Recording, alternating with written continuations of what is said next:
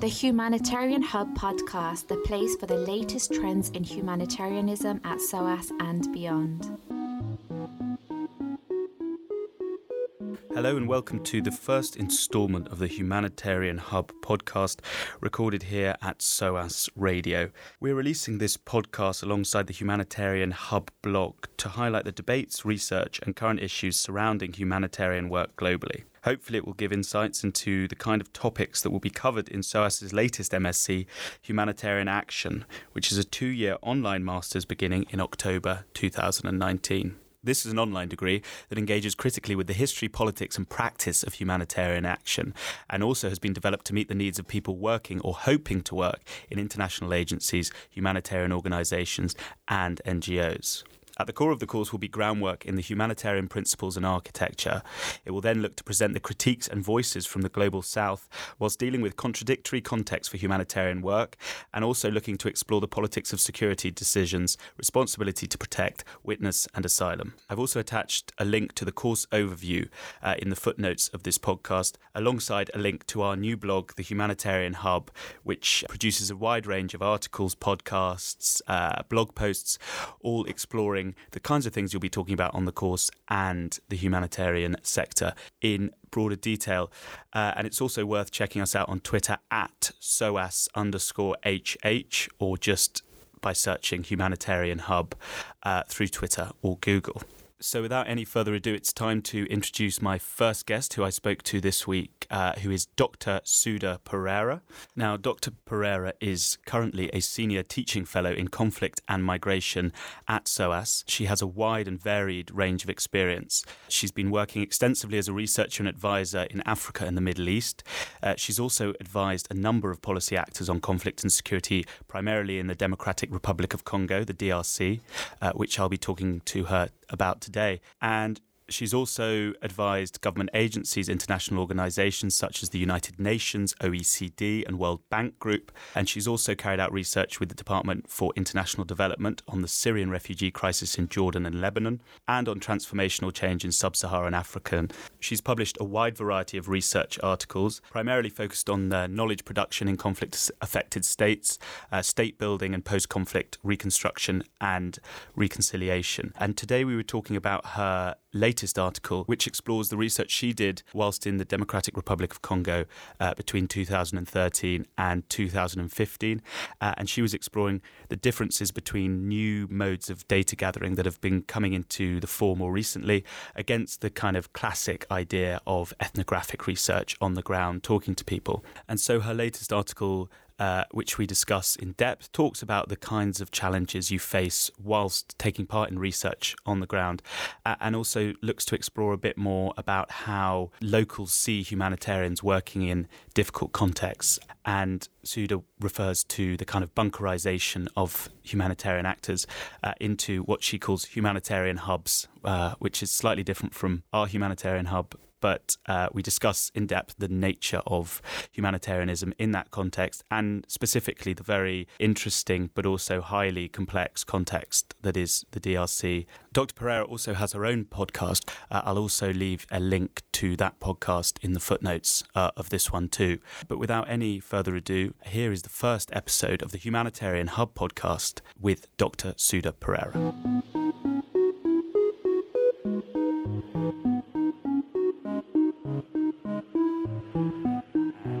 I'm joined today by Dr. Suda Perera, who is a senior teaching fellow in conflict and migration at SOAS.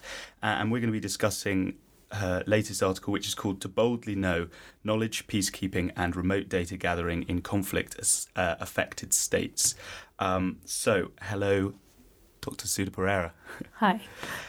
So, first of all, could you just give us a brief overview of your article and what it's about? Yeah, sure. So the article To Boldly Know looks at the question of conflict knowledge production in conflict-affected states, and specifically knowledge production on the Eastern DRC, Democratic Republic of Congo.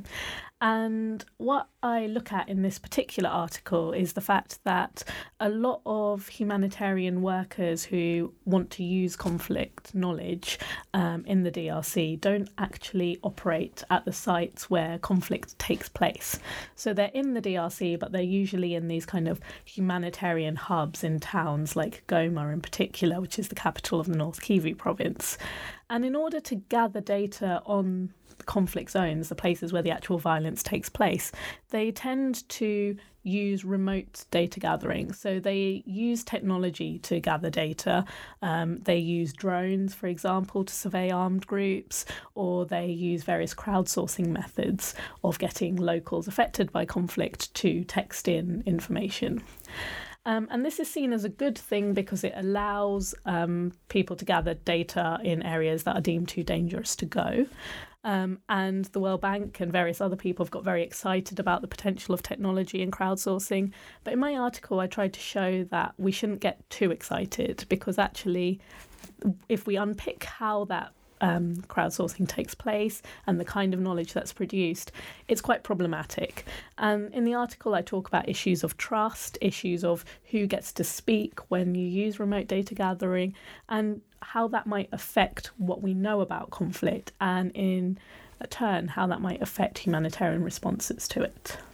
And you were talking there about drones and the use of crowdsourcing. Could you maybe talk a bit more about how these things work in the kind of the mechanics of the new technologies? Yeah, so what you should probably know about the Eastern Democratic Republic of Congo in particular, but more widely in the DRC, is that the actual physical infrastructure of getting about is quite difficult. So there's a lot of places where it's very difficult to access there by roads, because the roads purely don't exist. I myself have been travelling around the Eastern Congo and have got stuck, for example, in mudslides and roadblocks and various things where the rain has come and washed the road away and vehicles have got stuck.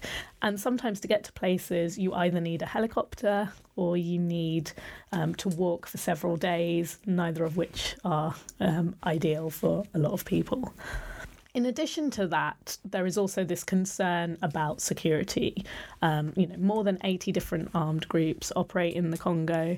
There's other issues of kind of petty criminality. People are quite scared to travel around the Congo. And because of these problems of inaccessibility, as I call it, both security and the physical infrastructure, technology has been used to try and access these places that are otherwise difficult to reach. So I talked earlier about drones. They're actually called unmanned aerial vehicles, and they're used in a variety of contexts. They're used to survey the areas where armed groups are operating, sort of taking pictures and mapping where those armed groups are.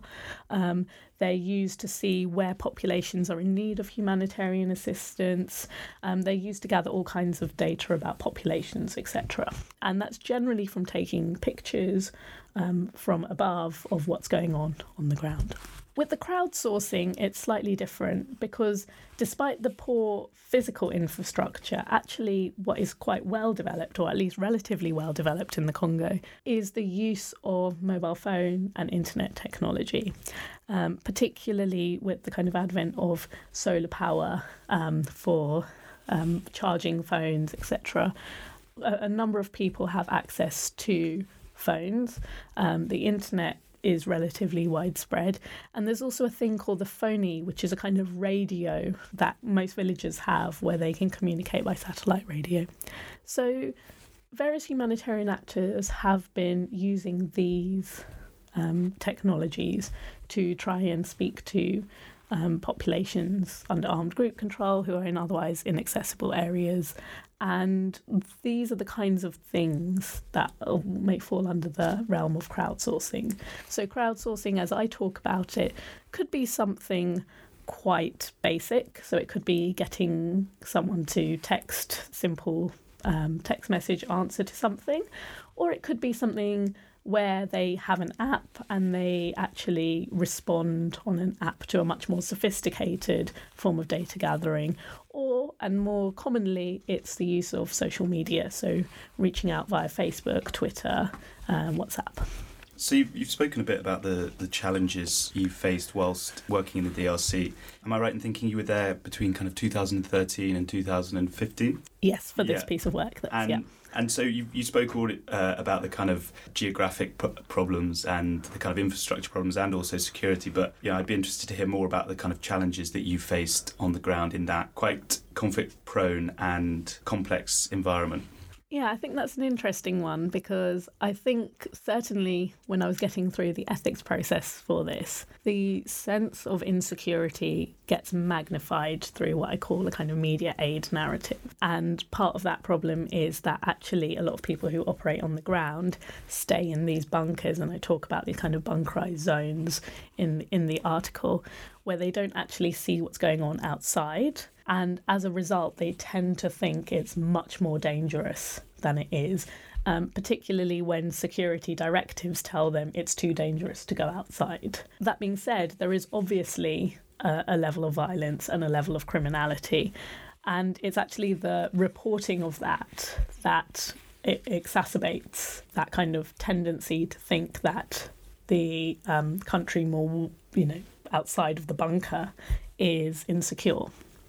My own personal experience, and I should add that there was also an element of luck. So I have heard stories of people being more insecure. I myself have also lost a friend who was killed. This was a extremely shocking event, which might also be an indicator of how rare something like this is. But outside of that, it's not actually as dangerous as you may be led to believe. There is a thing where you have to be sensitive to the local context and you have to respect local context. And I think there have been a tendency, particularly among UN actors, but also NGOs, to be quite aggressive in their approach to going out into other contexts, and as a result they've been remet with aggression, and generally people are quite suspicious of outside interveners. So as someone not intervening, my own personal experience has been one of relative safety, but certainly you can see how humanitarians feel threatened in that space. And so to pick up on that, this idea of the bunkerization and people being kind of removed from where the work they're doing, especially obviously in the humanitarian side, do you feel that this growth in bunkerization and being removed is actually to the detriment of the humanitarian activity and the work of these humanitarians in certain environments? Yeah, I suppose the short answer to that is yes. And I think it's to the detriment for a number of reasons. So I think firstly there's this question of what humanitarians working in that space actually know about the local dynamics of what is going on around them, and who they get their information from. So there's a relatively small group of intermediaries of Congolese locals who we might describe as kind of humanitarian entrepreneurs. They work in the humanitarian spaces. They are the people that humanitarian actors speak to and listen to. So we're talking about kind of country staff. And they have they're often more elite than a lot of the people that humanitarians are trying to help. They often care extremely deeply about their contexts and their communities, but they also have a kind of material interest in putting forward certain narratives of conflict. And they certainly have a material interest in promoting the idea that humanitarian actors need to be there because those humanitarian actors pay their salaries. And it means they don't listen that often to a lot of Congolese voices who are not particularly impressed with the level of humanitarian action that's there, who see this constant humanitarian activity as actually undermining Congolese capacity and not really dealing with the real problems that the Congo has. And a lot of humanitarian actors working in the Congo don't hear those voices because they're in these bunkers where the, in inverted commas, locals they speak to are only a particular kind of local. There's also this question of the way that humanitarian actors are viewed by Congolese locals who don't have anything really to do with them. And the bunker kind of hides the work that the humanitarian actors do. So if you are a local living in Goma who has nothing to do with that humanitarian space, what you actually see are extremely well-paid humanitarians in massive houses with, armed guards and cooks and various other sort of domestics driving in these kind of fancy 4x4s to a compound and going into that compound to work, but they have no sense of what that work is, and they assume that it's actually nothing. And then what they do is they see them coming out at the evenings and weekends, going to extremely expensive bars, drinking and partying a lot, and going home. So for them, the only thing humanitarians are doing in the Congo is partying on aid money that they think is meant for them. So it's to the detriment of the amount of trust that people have in what humanitarian actors are doing as well. And to go a bit, I suppose, back to your article, so you talk about this difference between using these new technologies, primarily the crowdsourcing and getting a large amount of data against the kind of, I suppose you could say, more classic research method of going somewhere and doing more rigorous ethnographic research. And you talk kind of about the use of crowdsourcing as this idea of it kind of being a lot of data but not very good quality, and it's casting a very wide net. And I think you say that they're kind of big but thin amounts of data. And then on the other hand, I suppose the ethnographic side, it's a lot better in terms of its quality, but you can't really gain as much. But I'd be interested to think more about that ethnographic research, and maybe if there are any issues you found whilst conducting that as opposed to the crowdsourcing. I know, once you're going out and speaking to people, you were talking about this kind of incentive structure of how you get people to come and speak to you. But I'd be interested to know if you actually found difficulties in the ethnographic stuff and whether that actually trumped the difficulties and the problems with crowdsourcing. Yeah. So the reason I started this crowdsourcing project in the first place is because I did encounter a number of problems with the ethnographic research. So there are, of course, problems of who's willing to talk to you, who's willing to let you in, and also there was a language barrier. I myself work with a Congolese research associate in both North Kivu and a different Congolese research associate in South Kivu, and they were instrumental in finding people who would talk to me and spend time with me, but they were also instrumental, obviously, in translating in the various languages that we were conducting research into. And to be honest, if I didn't have them and I didn't have such a great working relationship with them and trust in them, I would have really struggled. And on top of the kind of actual production of the research, which we co-produced together, there was this question of the security. They knew the context and they knew if I was going out to see an armed group on a particular day, who to speak to, whether that was a good day to go and see the armed group to get all the clearances that I needed. So there's the kind of practical, logistical elements of the ethnographic research that were problematic. There was also the question of who I could talk to given that physical inaccessibility that I talked about earlier. I had to focus only on a relatively small number of armed groups that were in reasonable commutable distance from where I was based in Goma and in Bukavu. And actually, given the inaccessibility of the roads even around that area, I actually struggled to see that many armed groups. So I went to an area called Rutsuru, which was about 70 kilometres away, and it took me close to 4 hours each way to get there because I had to go by motorbike, and then parts of it I had to walk. given how long it took me to move those 70 kilometres, getting further out to the places that were further away where actually a lot more armed groups operate was impossible. There was a group that I wanted to speak to called the Rhyme-Boki, who had done this quite incredible thing of driving out a much more on paper at least, potent armed group called the FDLR in a province called Shabunda.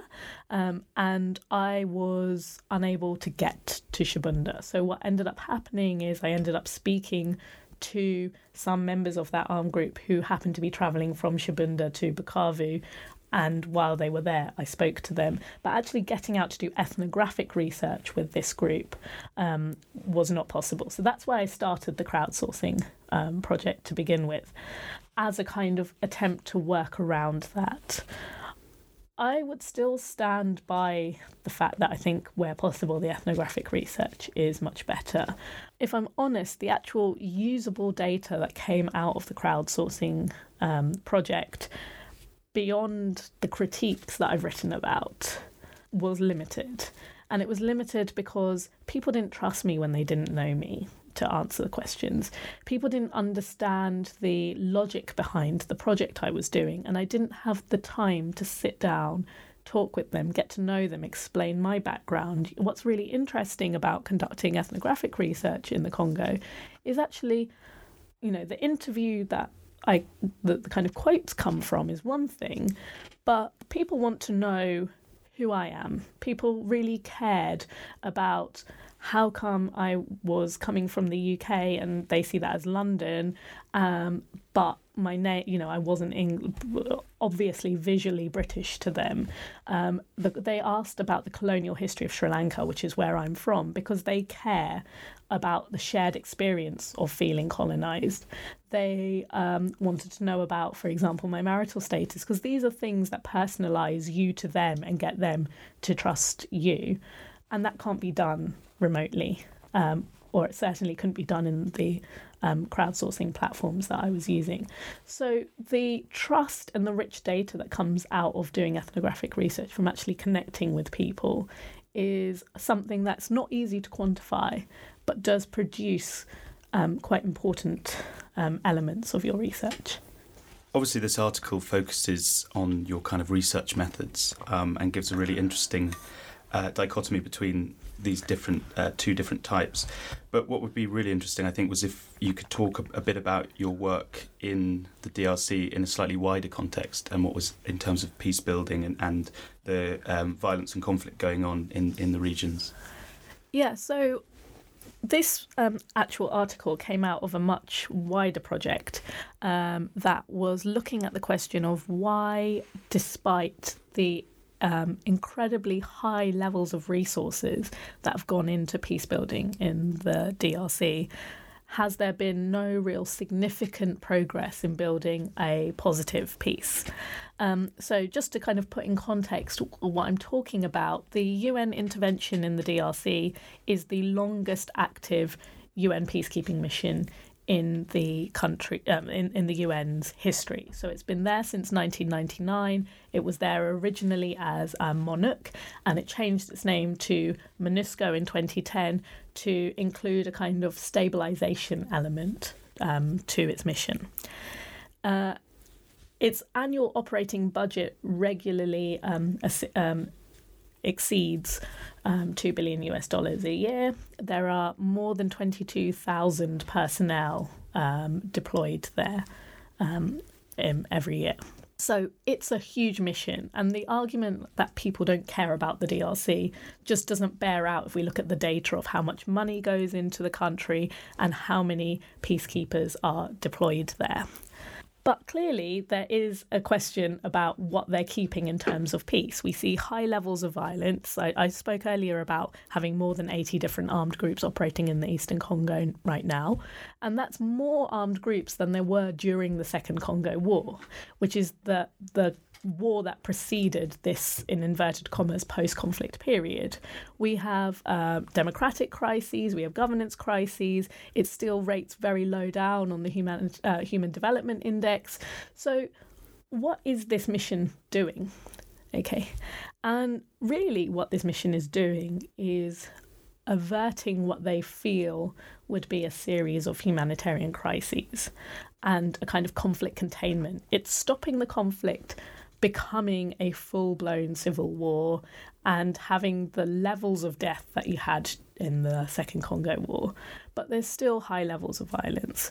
So that's where this project comes out of, and I'm interested in what could peacekeepers be doing better and what are peacekeepers just not understanding right now? Because Congolese people have been critical, highly critical of this peacekeeping intervention, but for some reason their voices aren't being heard, or it's not being articulated in a way that peacekeepers are understanding. So the idea of the project was to say, okay, I'm going to believe in the sincerity of why peacekeepers are there, because one of the arguments that Congolese people often put forward is that the UN doesn't actually want peace in the Congo. I'm going to say maybe the UN does want peace in the Congo, but what can be done to actually bring about peace in the Congo, and what is it you're not doing? So that's kind of the understanding behind the project. And I think, although I say I believe in the sincerity of the UN wanting peace in the Congo, and I essentially do, I think there comes a point where after 20 years of not doing your job well, to keep doing the same thing, there is a level of not actually prioritising peace in the Congo that is there. And it is a time to actually listen to what can be done to change. So my research looks at how can change happen. Just finally, I think, thinking about that question of change and whether, how personally do you think change can happen, and in what ways could things be improved, both in maybe potentially a peacekeeping environment, but also in terms of the large humanitarian work that goes on there? Yeah, so I think there's been a tendency in the Congo to think that you have to avert the humanitarian crises first, and that while there are humanitarian crises unfolding, you must focus on these short-term fixes and development will come second. So the long-term fixes, the problems that there is really no well-developed economy to generate livelihood alternatives to joining armed groups, for example. The problem that there is a lack of physical infrastructure. The problem that there is poor education systems in place, and that this means that it's quite hard for a middle class to rise up, that there are poor medical infrastructure as well. All these kind of infrastructures of development that you need are not being prioritised because people are focusing on humanitarian assistance of handing out food packages and all these kinds of things because they think, you know, if they don't, then a famine will happen, right? People will starve to death. But they're not really asking the questions of why in a country that is so abundantly fertile, why are they handing out World Food Programme parcels to farmers, for example? And the reason is because of the lack of security, because people are being driven from their land and can't tend to it. But that security comes from those lack of development issues, so those livelihood issues. So there's a circular issue here. And I'm saying that maybe we actually do need to build on that long-term development alongside those short-term fixes and actually prioritise some of that long-term livelihoods building, for example, infrastructure building. Because while that's not there, you will just have crisis after crisis. And I'll still be saying this in another 20 years' time. So one of the things that I think will make really positive change in the Congo is actually focusing on those long-term development initiatives now and not saying we'll do that once we've established security, because you're not going to establish security without long-term development. Dr. Suda Perera, thank you so much for joining us today. Thank you very much for having me. The Humanitarian Hub podcast, the place for the latest trends in humanitarianism at SOAS and beyond.